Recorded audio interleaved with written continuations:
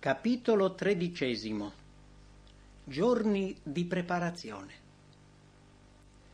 Dopo il battesimo, Paolo interruppe il digiuno e rimase alcuni giorni coi discepoli che erano a Damasco, e subito si mise a predicare nelle sinagoghe che Gesù è il figliuol di Dio.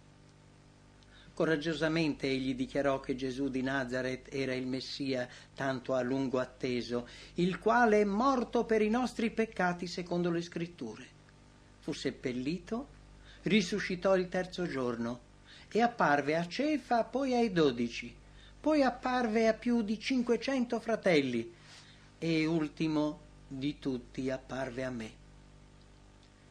L'esposizione delle profezie era così convincente e i suoi sforzi così chiaramente accompagnati dalla potenza di Dio che i giudei furono confusi e incapaci di rispondergli. La notizia della conversione di Paolo fu una grande sorpresa per i giudei.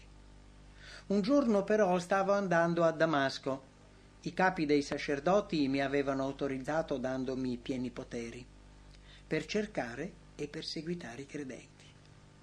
Ora stava predicando il Vangelo di un Salvatore morto e crocifisso, confermando i suoi discepoli e portando nuovi convertiti alla fede che una volta aveva accanitamente combattuto. Paolo era ufficialmente conosciuto come uno zelante difensore della religione ebraica e come un instancabile persecutore dei seguaci di Gesù. Era coraggioso, indipendente, perseverante e i suoi talenti e la sua educazione lo avrebbero reso idoneo a servire in qualsiasi ambito. Egli sapeva esprimersi con straordinaria chiarezza e il suo sarcasmo poteva mettere in difficoltà qualsiasi oppositore. E ora i giudei vedevano questo promettente giovane unirsi a coloro che aveva precedentemente perseguitato e predicare nel nome di Gesù senza alcun timore. Quando un generale viene ucciso in battaglia, il suo esercito subisce una perdita, ma la sua morte non reca nessun particolare vantaggio al nemico.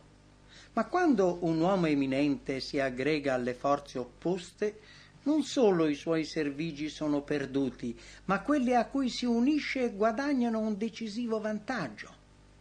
Saulo da Tarso, sulla via di Damasco, poteva facilmente essere colpito a morte dal Signore e una grave perdita sarebbe stata inflitta alle forze persecutrici.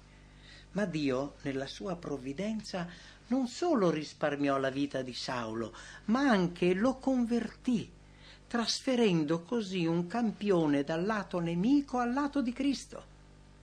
Paolo era un oratore eloquente e un severo critico e con il suo rigido scopo e indomito coraggio possedeva proprio le qualità di cui la Chiesa primitiva aveva bisogno.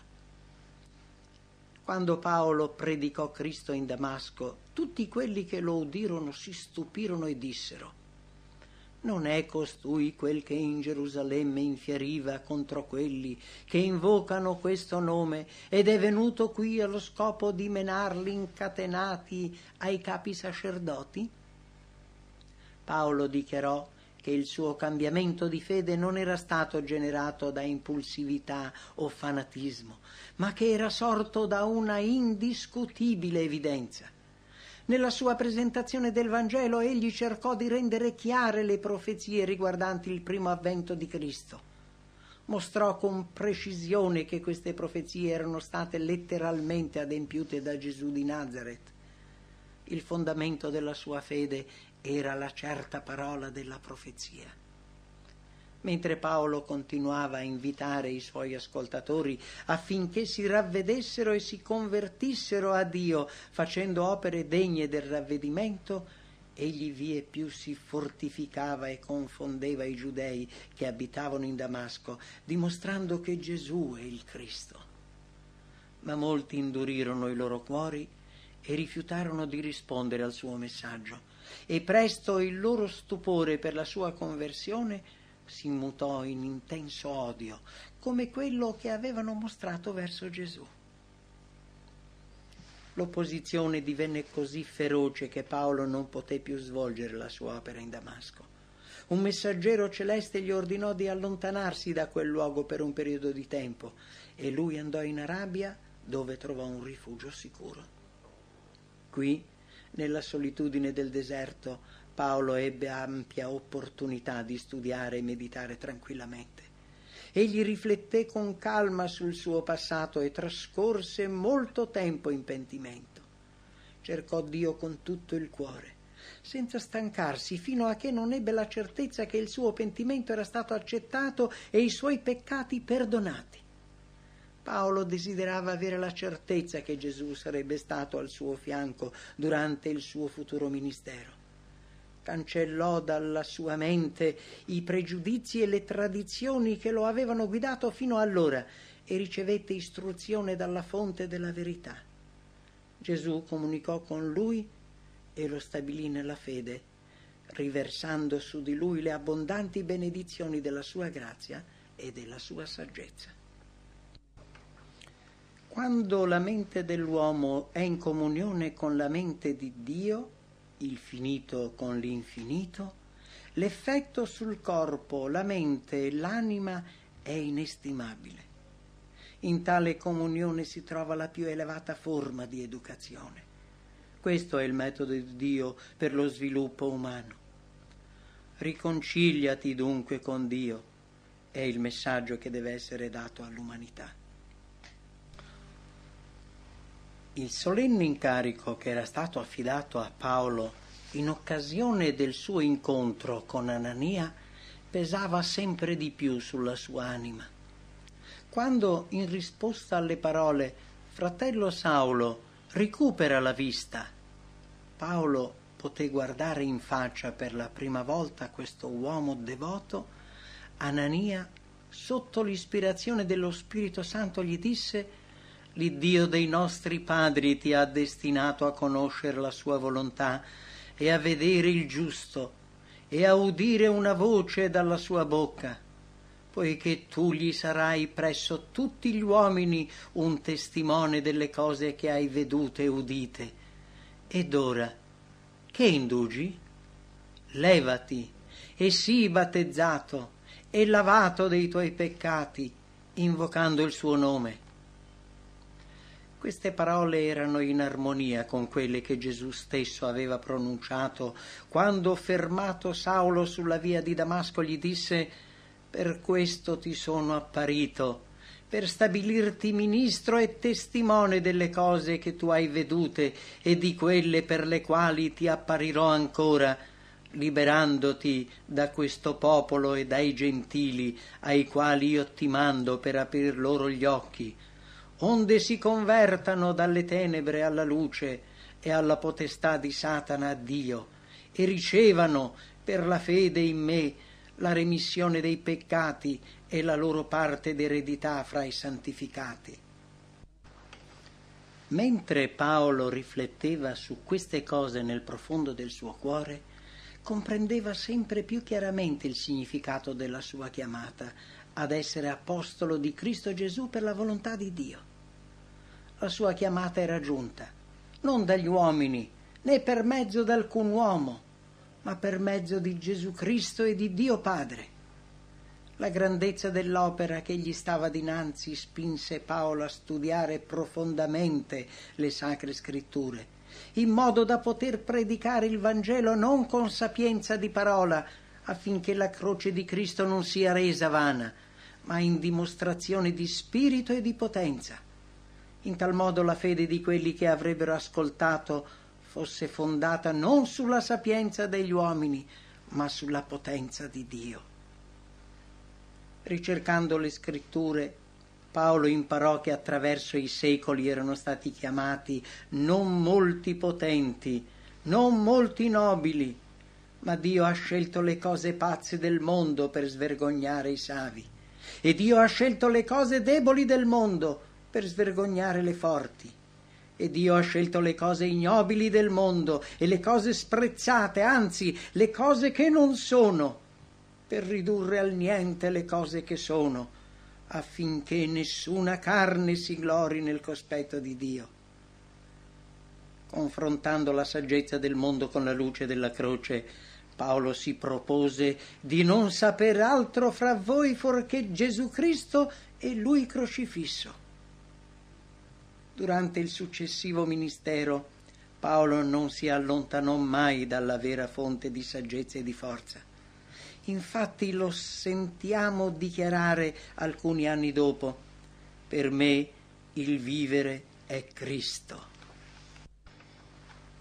E nuovamente: io reputo anche ogni cosa essere un danno di fronte alla eccellenza della conoscenza di Cristo Gesù, mio Signore, per il quale rinunziai a tutte codeste cose e le reputo tanta spazzatura affin di guadagnare Cristo ed esser trovato in Lui, avendo non una giustizia mia, derivante dalla legge, ma quella che si ha mediante la fede in Cristo, la giustizia che vien da Dio, basata sulla fede, in guisa ch'io possa conoscere esso Cristo e la potenza della sua risurrezione e la comunione delle sue sofferenze, essendo resa conforme a Lui nella sua morte. Paolo, ritornato dall'Arabia, si recò di nuovo a Damasco e predicò coraggiosamente nel nome di Gesù.